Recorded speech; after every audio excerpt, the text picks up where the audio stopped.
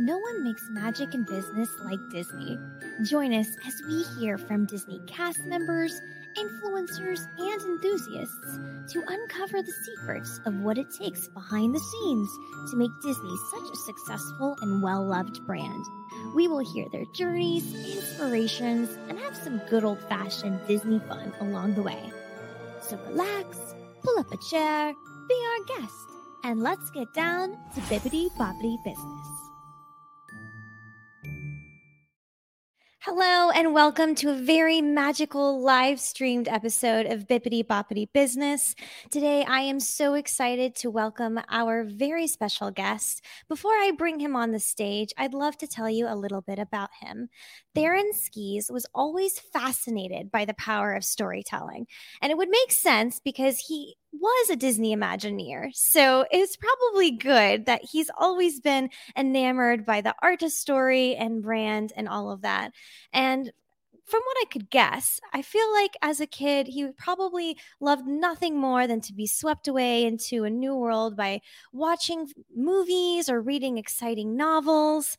And I think that this is something that as adults, we tend to forget. We tend to forget that excitement, that wonderment, that infusion into story and narrative as we grow and we develop our personal brands, our businesses.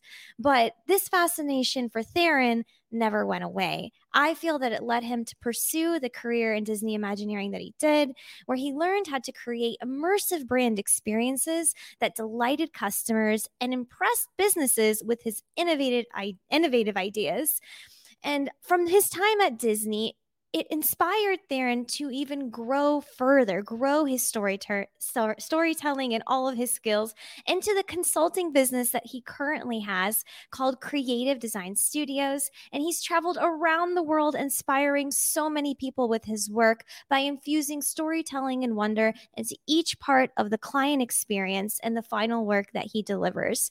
Whether it's creating an enchanting theme park for a family vacation or experience, or designing interactive retail experiences that has drawn shoppers from all over the world, Theron's passion for creating magical moments definitely shines through everything that he does. He has over 30 years of experience leading multidisciplined cross-functional teams for both domestic and international projects. And his story, his creativity is something that I am so excited to share with all of you today. So without further ado, welcome Theron Skies. Woo! Hi, good morning. What a buildup. Holy cow. Right. We had to put a little bit of suspense in there. Theron, how are you doing this lovely day? I am doing awesome. Thanks so much, Rita, for inviting me to your great podcast. Fantastic. Theron, I just got to get right into it. When did you discover your passion for storytelling? Is my legend that I expressed, my theory, my myth, is it true? Of course. Yes, it is. Because I think as children, we have the freedom to explore and to invent worlds in our minds. And I grew up in a generation where, we played outdoors all the time. We rode bikes, we climbed trees, we rode in vehicles without seatbelts, right? I mean, Yes. I remember this thing called an encyclopedia, and it was actually a book with all the knowledge of the world printed inside of it. And I remember being fascinated with looking up things like ships. And in the Encyclopedia Britannica, it had all these great images of ships. And I remember putting paper over and tracing and drawing it. And I would have to say the point that I remember back to the most, and this is cliche, so forgive me, was Star Wars. When the original Star Wars came out in 1977, a hint about my age, I was 10. It's not cliche. It is Bippity Boppity Business. We're kind of cornball express over here. So yes, there you tell go. me about the Star Wars experience and the wonderment behind it. Well, it was so cool. And for those of you that, have ever seen a movie or read a book that just captured you, it was so different. The way George Lucas filmed it and everything, it was just such a different experience. I remember seeing it multiple times and thinking to myself, I don't know what that is, but I need to do that with my life. And what I, of course, found out later, as you so aptly described, it was storytelling. And storytelling is done through so many different mediums. It was really fun in my career to explore all of the different ways to tell stories. Yeah, that's something that really interested me when we last spoke. I asked you genuinely, what does an Imagineer do? Because while I am a Disney fanatic, from my perspective, looking outside in, it's like Imagineering is so much more than just building an experience, like from the architectural standpoint. From what you explained, Imagineering is the story, and it's much beyond. So explain to those who are listening in who have no idea, what is an Imagineer and how did you fit into that world? It's a really great question. And as Imagineers, you get the question a lot. The really cool answer is that Imagineering is the mashup between imagination and engineering. So Walt Disney coined the phrase, and it really is this idea of left brain and right brain, technical and non technical, coming together to create something that really doesn't exist, a whole new genre, and that is the theme park.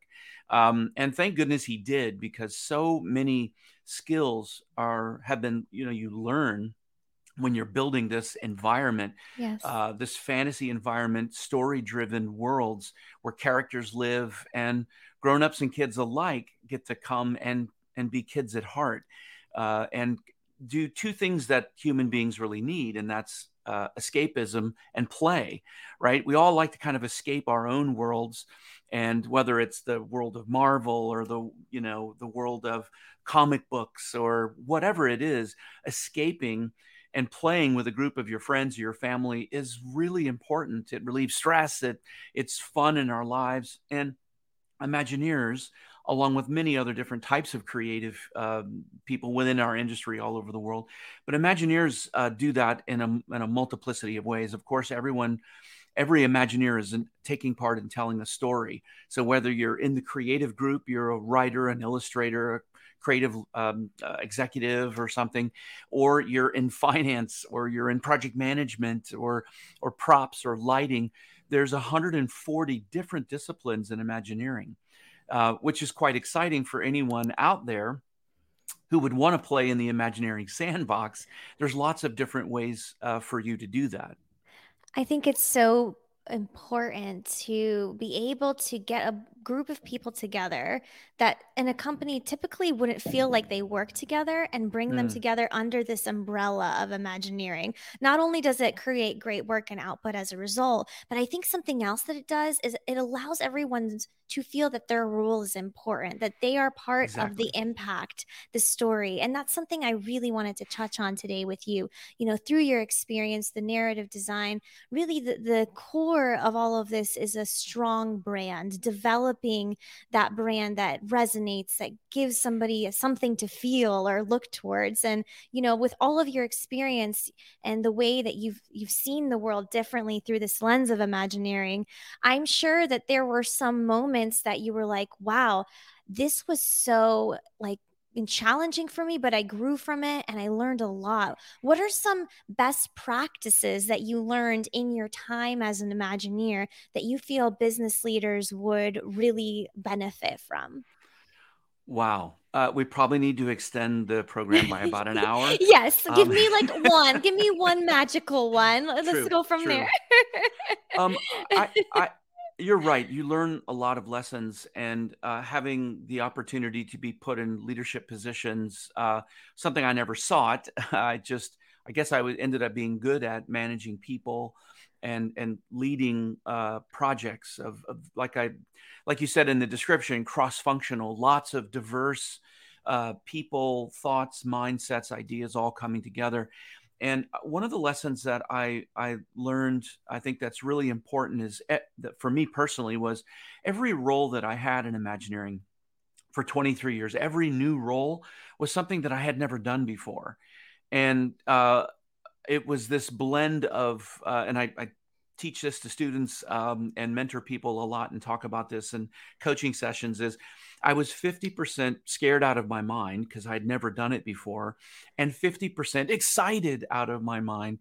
And when I look back retrospectively and I think about that mindset, that approach, it caused a level of focus for me and a level of absorption. You know, I had to be SpongeBob, learn every Yes. single thing that I could because I had accountability. I had people that I had to lead.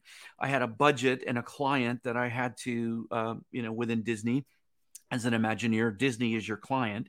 And I had the client that had expectations. So I would have to give that as an example. Don't be afraid to take a risk on something that maybe you haven't done before, that's exciting and that lines up with your core skills and passions that you have.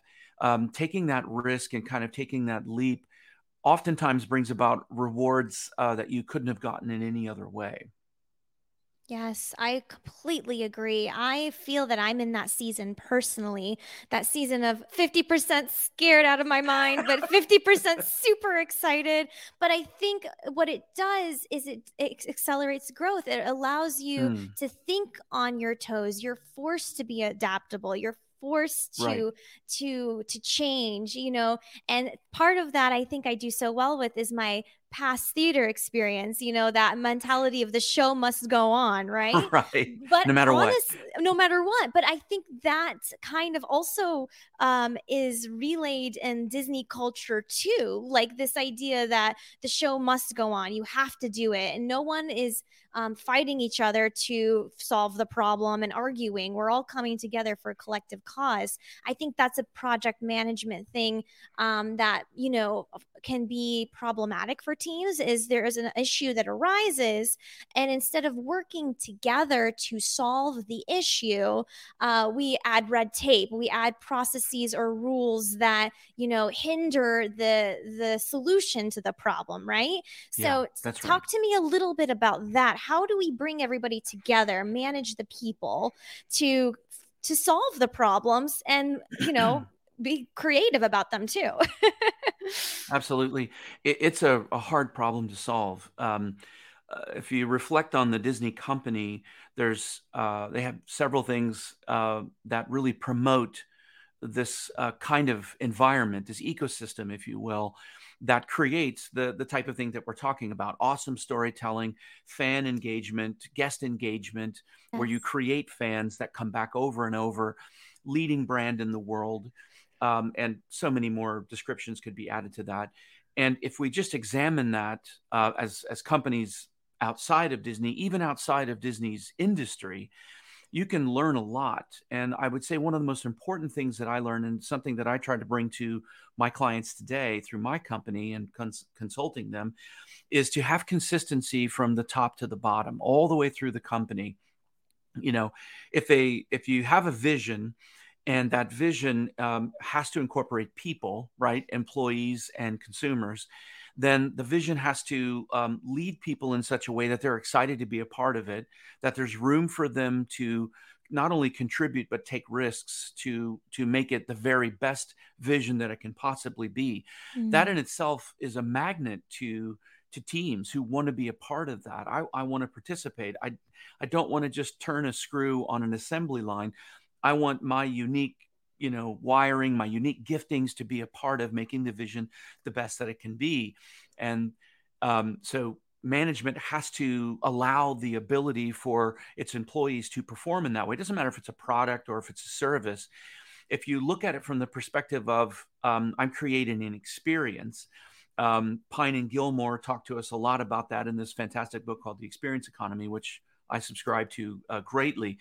And if you would think of it no longer as I'm producing a widget, a product, or a service, that I'm creating an experience, then everybody in the company is focused on that, and you now focus all of your consumers on that, and it's no longer about just building a thing or Right. about delivering a service. And I think that's something that Disney has always done really, really well. And there's a consistency through. If they build a thing, then they operate the thing very well. Their service is really, really well done. The quality of things is well done. They maintain things very, very well, and it's a consistency all the way through. I think that it's so important what you said, the consistency of of delivering that service. And also it doesn't matter whether it's a product or a service. I always like to say that no matter what industry you're in, B2B, B2C, businesses are run by humans for humans. I always say that. Absolutely. And so, in order to create connection, foster relationship, increase customer lifetime value, whatever the product service may be, you have to be able to really connect and deliver that service consistently as well. Because if it's all Yeah. fluffy brand, but there's no backing to the service, then, it can kind of skew either way. Yeah. And I think I would love to hear from you regarding the storytelling aspect, though. Like, let's say the brand that is listening to us, or business leaders listening to us, has a great foundation. They're consistent, they deliver a product, they do their job well, but they're not really connecting. They want to go to the next level.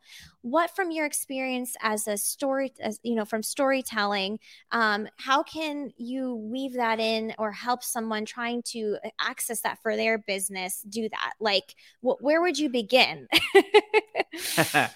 Well, what you're talking about is really defines the unique, which we can talk about later, the unique Yeah. transition I made from Disney to what I'm doing now in my company. Mhm. It's if you're in the themed entertainment industry, telling a story is, like an adventure into the jungle, or going into outer space, or perhaps it's aligned with an intellectual property, and that story is very much aligned with what you would see in a book or a film. It's got characters and that kind of thing. So it's understandable that businesses that don't do that, think retail or online, e-commerce, or Mhm. a service of some kind, very difficult for a company like that to look at Disney and say, I can't glean storytelling as a primary driver for my business. I can do service, I can do all the other things. So the bridge that I built between my theme park experience and the all of the other segments of the global economy is that you tell stories about your why. If you're a Simon Sinek fan, I would highly recommend that you look at the book Start with Why, and not just look at it from the personal perspective. What's my why, so I can be the best leader that I can be? But I use the principles of Sinek's Golden Circle to build brands for companies, because every story that a brand tells about themselves, no matter what touch point that is for the brand, a marketing message, a website, social media, their service, their platform, internal cultural building, or human habits, all of that should be based on the company's why. So Yes. then the company is now telling why stories in every touch point across their brand. That stays consistent, and it inexorably aligns with the company's core beliefs and values. What I know you're smiling. I'll stop talking. The last thing here is Sinek's got a great quote in there in that book, and it's that you want customers to not buy what you make, but you Mhm. want them to buy what you stand for. They want you to align with your why. That's when you get real fans, right? And that's when you have real brand differentiation. You're not at war with prices. If you sell shoes and you got to reduce your shoe sales to compete with brand B, or I make better shoes than you do, get out of that war and get into the war of building the best experience and telling the why story with your brand. That can't be supplanted in any other way, right? Right. No, and I'm smiling because I love hearing this. I feel like I'm learning every time I get to speak to you. So it's just me, as like being the SpongeBob of this conversation, soaking it all in. I love it so much. I'm so passionate about it because, there are so many companies out there that, well, what the heck would a talking mouse have to do with my business? Why is it even called Bippity Boppity Business? But truly, there are so many things that we can learn from the branding and the storytelling elements. I think a company that does this really well is Duolingo. Duolingo Mm, is technically an app. It's a software, right? You would not right, think from the surface level that there would be a strong brand or any kind of fun content around it in right. any way, but they're doing it. So it is possible. Well, I look at I often use Lululemon as another example, retail brand, or I use Apple as an Yes. example. I mean, could you ever imagine creating a machine that people actually have an emotional connection with? Yes. You don't wait in a line for 3 hours, 4 hours overnight for a widget. It's a machine at the end of the day. So those are brands that really did it correct. They created, I mean, Lululemon I love because it's not just about gear to work out in, gear to sweat in. They actually convert their stores to yoga studios and Pilates, and so they're living what they're selling, and it's more than just yoga pants and t-shirts and great shoes and shorts and all of. It's not just gear; it's a lifestyle that they espouse, that they live. I love that. Yes, and it ties so well into what we talked about briefly when we last spoke is studies regarding how millennials are interacting with Mm. brands now. You mentioned that millennials aren't trusting companies unless there is a why. You said people align and connect with your brand based on what you believe, not what you make. And this kind of innovative thinking, I think, is what you said, it encourages repeat sales and long-term customer value. But let's go deeper than that. Like, why is it that way? What? Tell me more.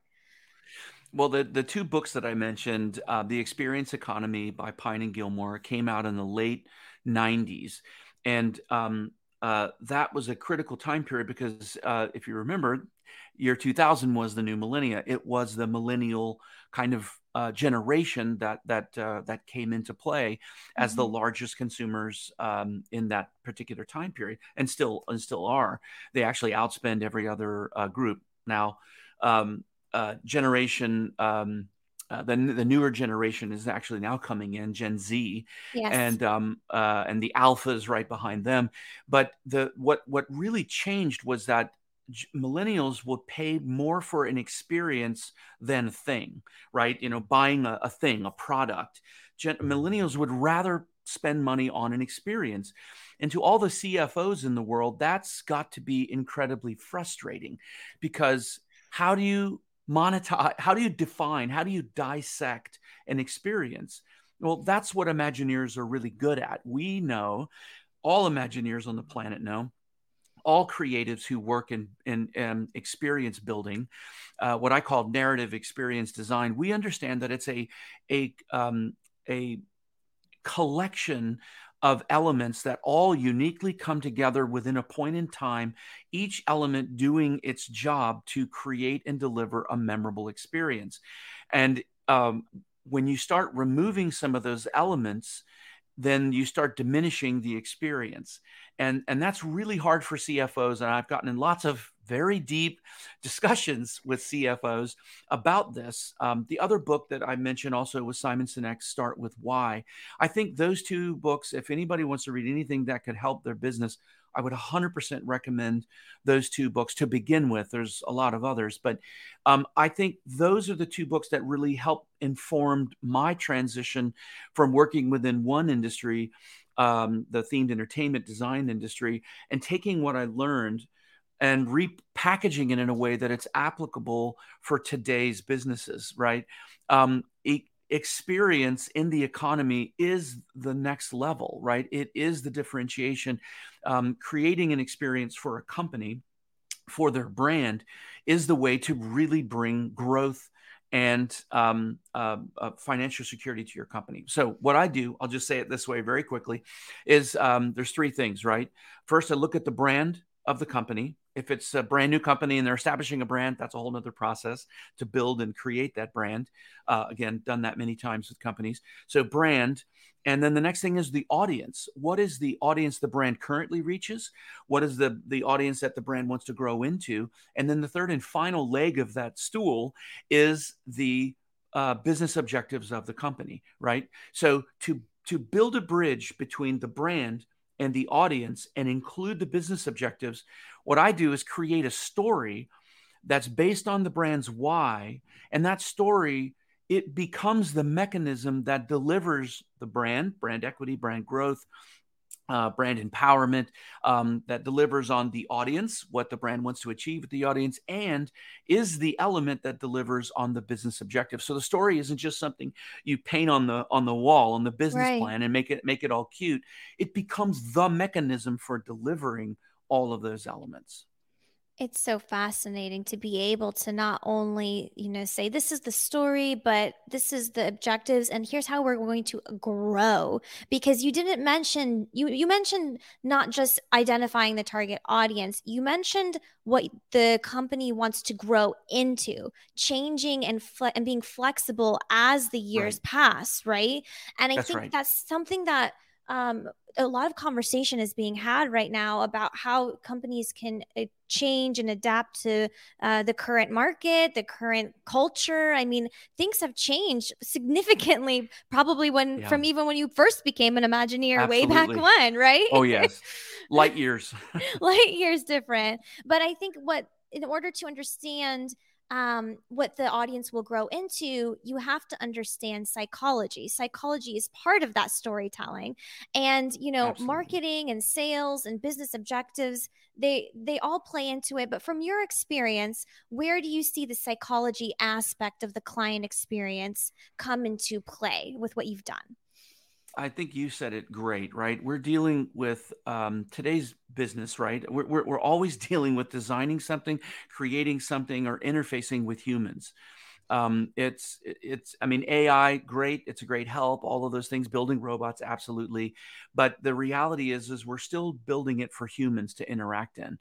So when you build an attraction, for example, as an Imagineer for Disney, you don't just sit around the table thinking about what would be cool for us to do. Wow, it'd be great as if we did this and this. And that happens, but you never lose sight of the audience that you're building it for. Tower of Terror, for example, the objective was to build a thrill attraction to add to the very specific property of, at that time, Disney MGM Studios, for the expressed point of building something for teens. Right, there's an age group Yes. that the company was missing at that particular time, at that particular park, and Tower was the solution to bring young adults and teens into the park.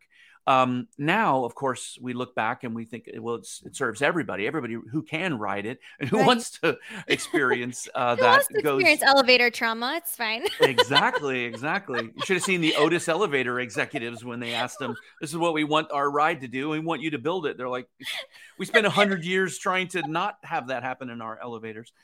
But I just bring that up as a point that Yeah. you know it we there are specific demographics that you create for, Yes. and I mean think of Disney, right? I always say that Disney has the largest demographic on earth of consumers, from age 4 to 94 and the whole range in between. If you're designing a space that would accommodate 4-year-olds, right? You've got soft play surfaces. You've got you don't want a lot of handrails in there where they're running underneath and banging their heads. Things are soft, etc.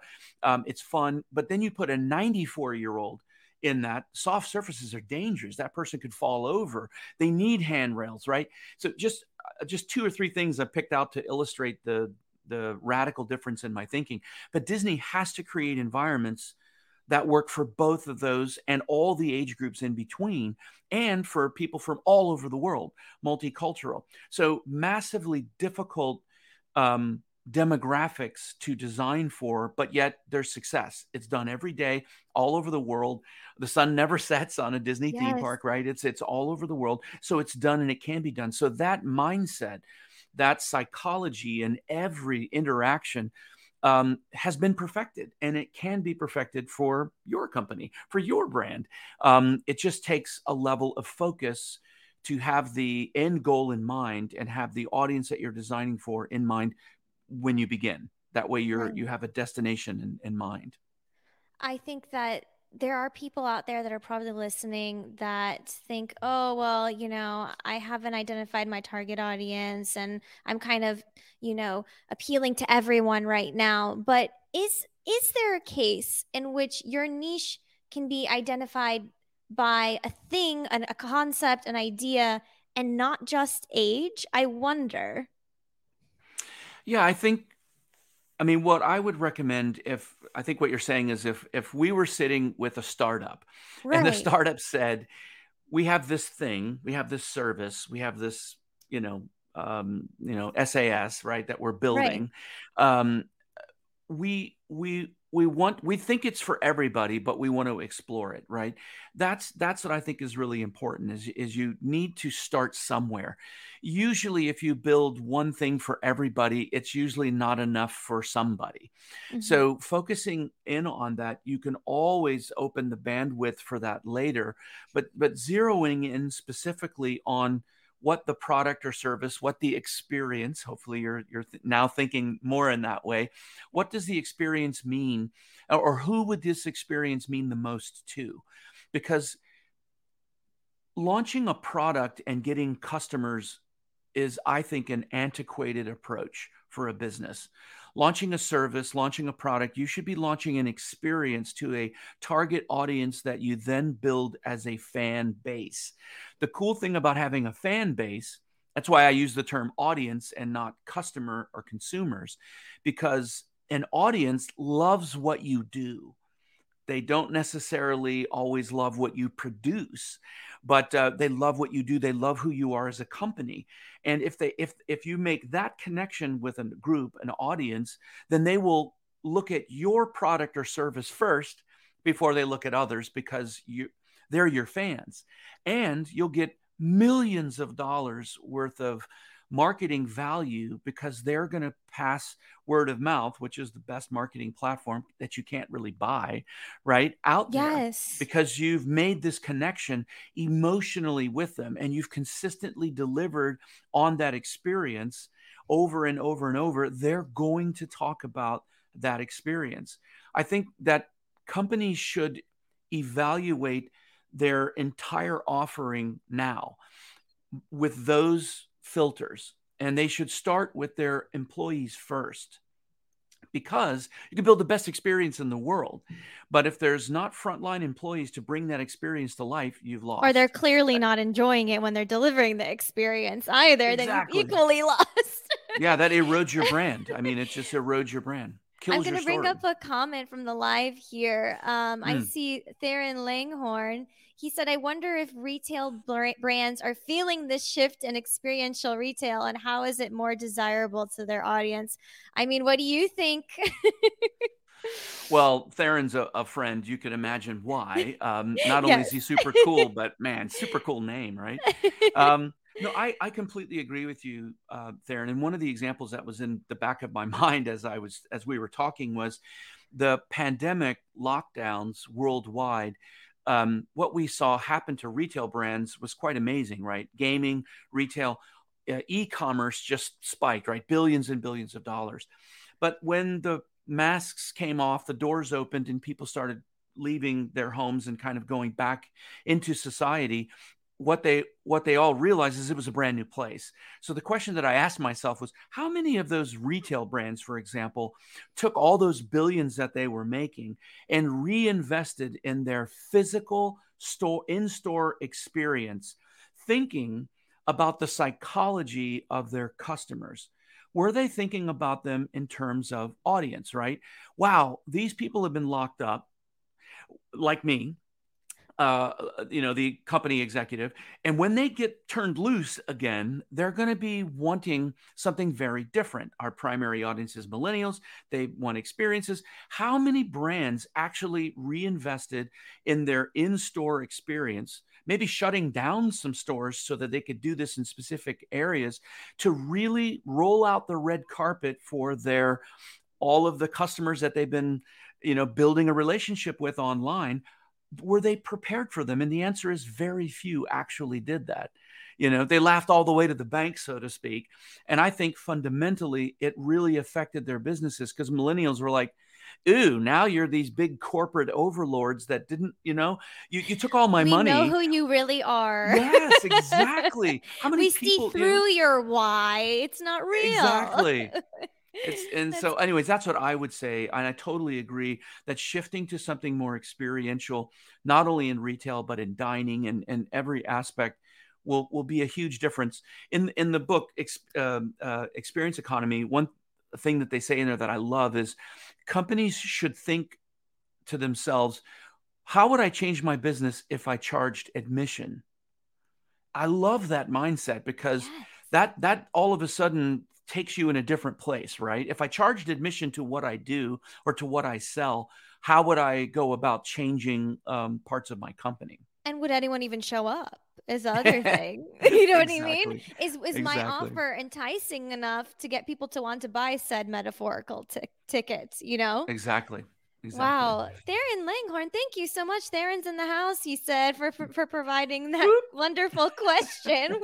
I love when you guys comment. If you have any questions for our guests, please leave a comment below. He would love to answer them, and I would love to see what you have to say as well, too. Definitely. I would love to switch gears just a little bit and talk more about, you know, your story, your experience. You know, the work you did at Disney, it was great, but I'm sure it was hard. I'm sure there were long nights. I'm sure there were stressful moments. You know, Sleeping under my desk. Yeah, I mean, I'm not here to fluff feathers. Like, while I love Disney, I'm a realist. I understand that it's hard work and they bring together the talented people, but you know, everyone is working together and doing their absolute best. And I'm sure there were moments when you were really facing a challenge. Maybe the 50% I don't know what I'm doing kind of came in and made you feel like I can't do this. But when you did feel that way, how did you overcome it and what did you learn from it? Really great question, and I love the realism, especially when I'm on with a host and we're talking about Disney. That you can't avoid the magical component of it, but I really respect the fact that you're not so blinded by the pixie dust that you don't realize some of the elbow grease that goes into it and the Yeah. sleepless nights. And that's for everybody, not just the Imagineers who actually create it, but the operators who operate it, the maintenance people who maintain it. It really, it's that consistency I was talking about. If it only occurs in one group, if it was only in Imagineering, then it would still be a failure. If it was only in operations, it'd be a failure. Everybody has to come together. So I would say for me, there are lots of difficulties on many, many different levels. So, you know, operating in a flow state is where what we all really love.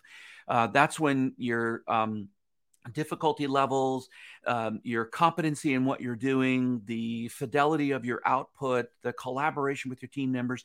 It's when everything is in this kind of flow, right? That's what we're looking for. And everybody, including yourself, has meaning. You feel meaning in what you're doing. Everybody tries to achieve that, and inadvertently, it always is a goal that you're reaching. So I would just give you one example of a project that was extremely difficult, probably today, still the most difficult project I ever worked on, but the project I learned the most from. And that had to be taking downtown Disney and changing it into Disney Springs. Yes. Massively talented team, of course, that I had a hand in selecting and leading, but committed, dedicated, incredibly creative, disciplined people to be able to pull that off. Now you think about Disney as, you know, here's a truckload of money, whatever amount you want to think is big, Maybe a yacht to full of money.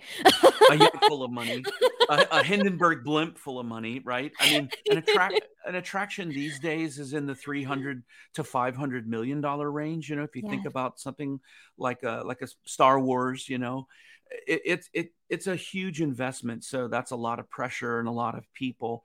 But if you think about that, you're building that according to a Disney process. You're really only dealing with Disney people most cases, dealing with Disney people, and all of the difficulties that you encounter along that route. When you take that mindset and apply it to Disney Springs, it's times 100, right? Because now you've got 90 plus tenants that are all coming to that space. They each have a brand. They each have their own individual design firms. They have their own marketing firms. They have their own construction companies. And everybody, the place doesn't work unless those tenants build and operate. So you have to create an environment that's uniquely Disney, but actually not Disney, right? We had so That's many different. insane. I never thought of it like that before. Just as walking, because walking in as a consumer, I'm walking in, I'm going to the shops, I'm shopping around, everything feels cohesive. It's a great day. But I never realized Yes. that, yeah, there's like, oh, you did a great job with everyone that worked on it, literally.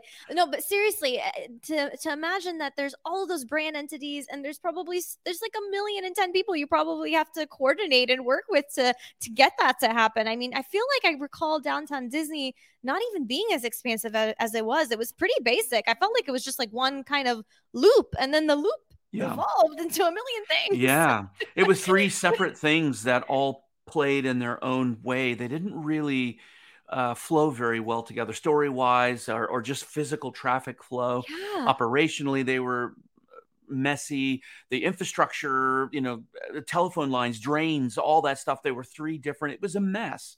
So, one other point that I wanted to make was we had quite a few tenants because we had a steady flow of tenants all the time coming in.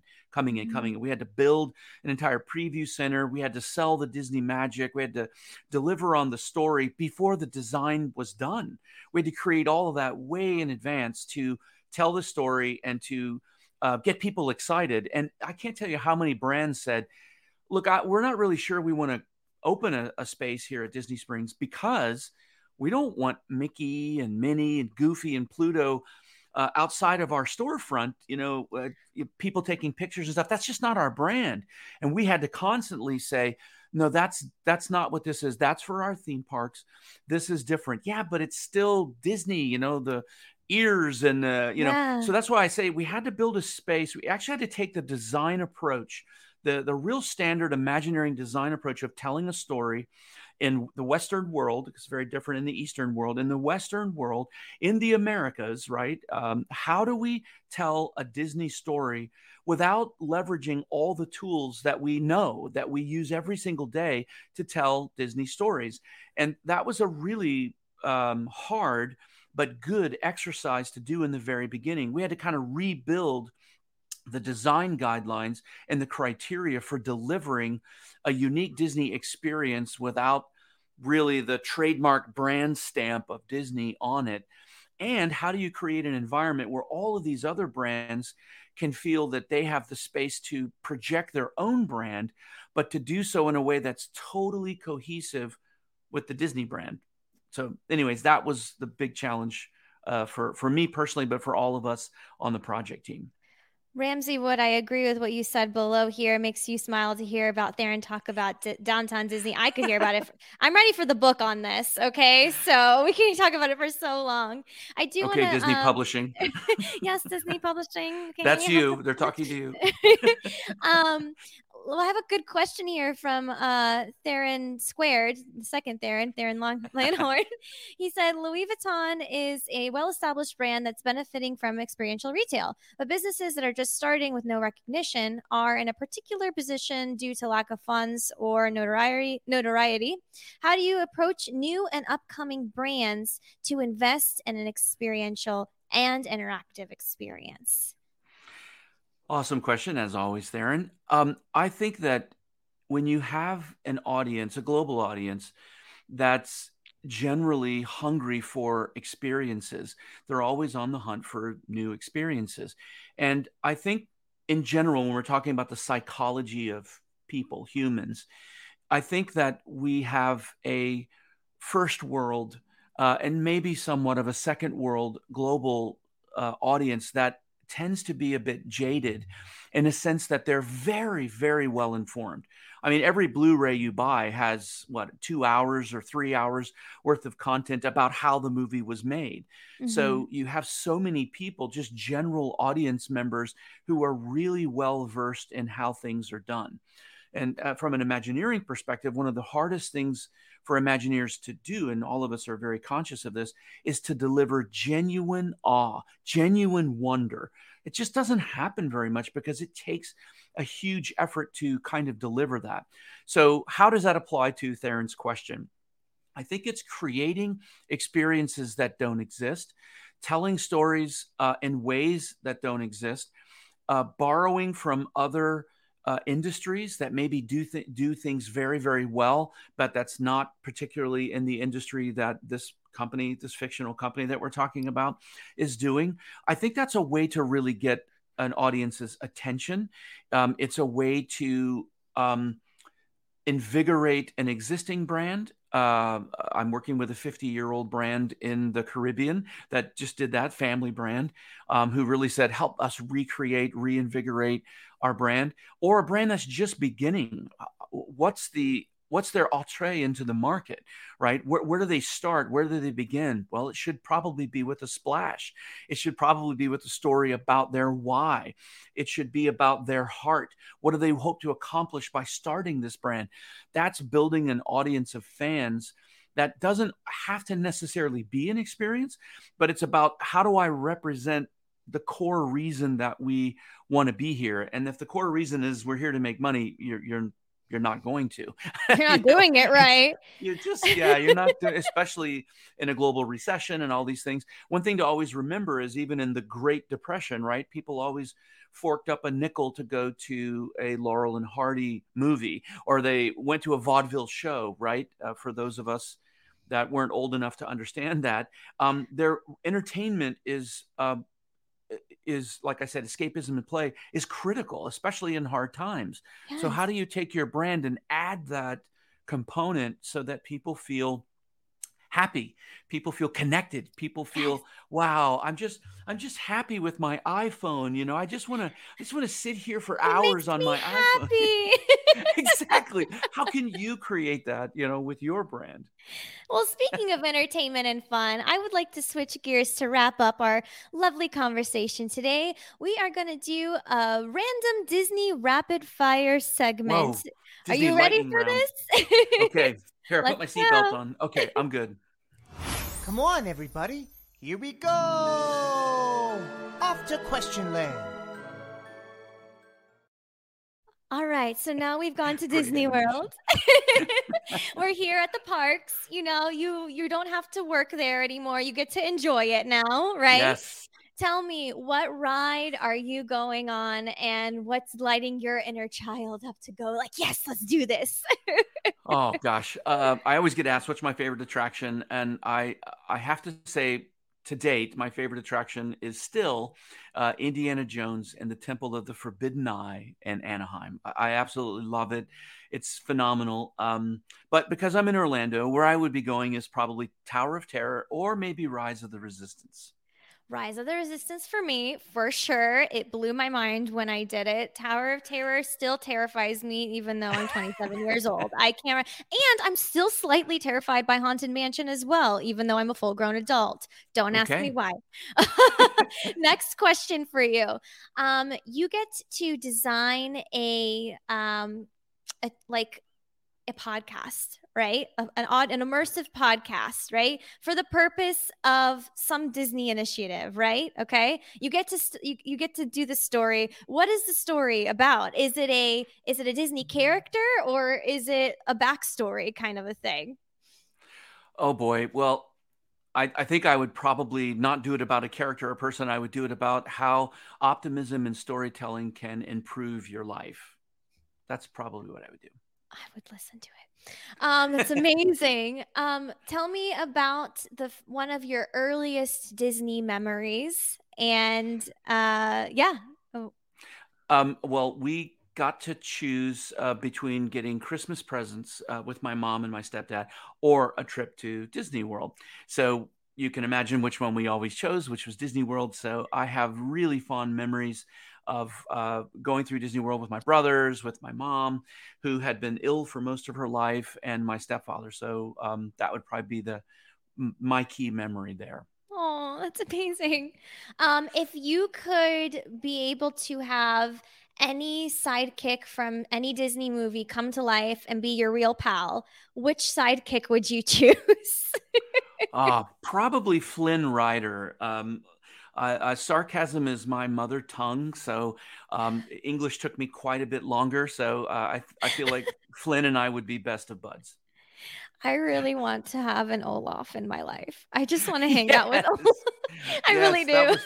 That was my second choice. Can I change If my I answer? could, no, you can't. I mean, we can have both. We can have both. If you have a sidekick and I have a sidekick, and we're all hanging There you out go. together, We can hang it's out nice. together. That would be super cool. That's Flynn and amazing. Olaf. Wow. Okay, that's That pretty would be an cool. interesting room for sure. What is a Disney park or activity or thing that you have not yet done that you would like to do? Oh, easy. Shanghai Disneyland. I would love to go see that, experience the park. So many firsts. The team did such an amazing job. I would really love to see that, especially after living in Hong Kong for 4 years, living and working there, and being a part of helping the teams prepare for creating that. I'd love to go see the finished product. Send this man his ticket to Shanghai. He worked it. We gotta take him there. And when you go, you're gonna bring me, okay? I'll document the whole thing. Good plan. Great. Good plan. Good plan. Awesome. Well, Theron, thank you so much. I really appreciate My the pleasure. time that you've spent being on the show. For anyone listening who wants to learn more about you and wants to learn more about your story, how can they best do that? How can they reach out? Awesome. Well, I would start with LinkedIn profiles, probably the easiest for business connections. If you're more of an Instagram fan, I do have Instagram. I did spend quite a lot of time building videos on YouTube for the next generation of experienced designers, so you can reach me there. I do have a website, thedesignerscreativestudio.com, and check me out in all those places. I'd love to connect with you guys. Before we wrap up, Theron, do you have any words of inspiration or pixie dust that you can inspire the next generation of leaders out there with? Yeah, definitely. I would just say don't give up, right? There's always going to be difficulties. There's always going to be speed bumps along the way. But if you're in the process of telling stories, I mean, in the business of telling stories and building experiences, the impact that you're having on other people's lives is really, really important. Affecting people in a good way and building optimistic places and optimistic storytelling cannot be underrated in our world today. There's so much bad news out there.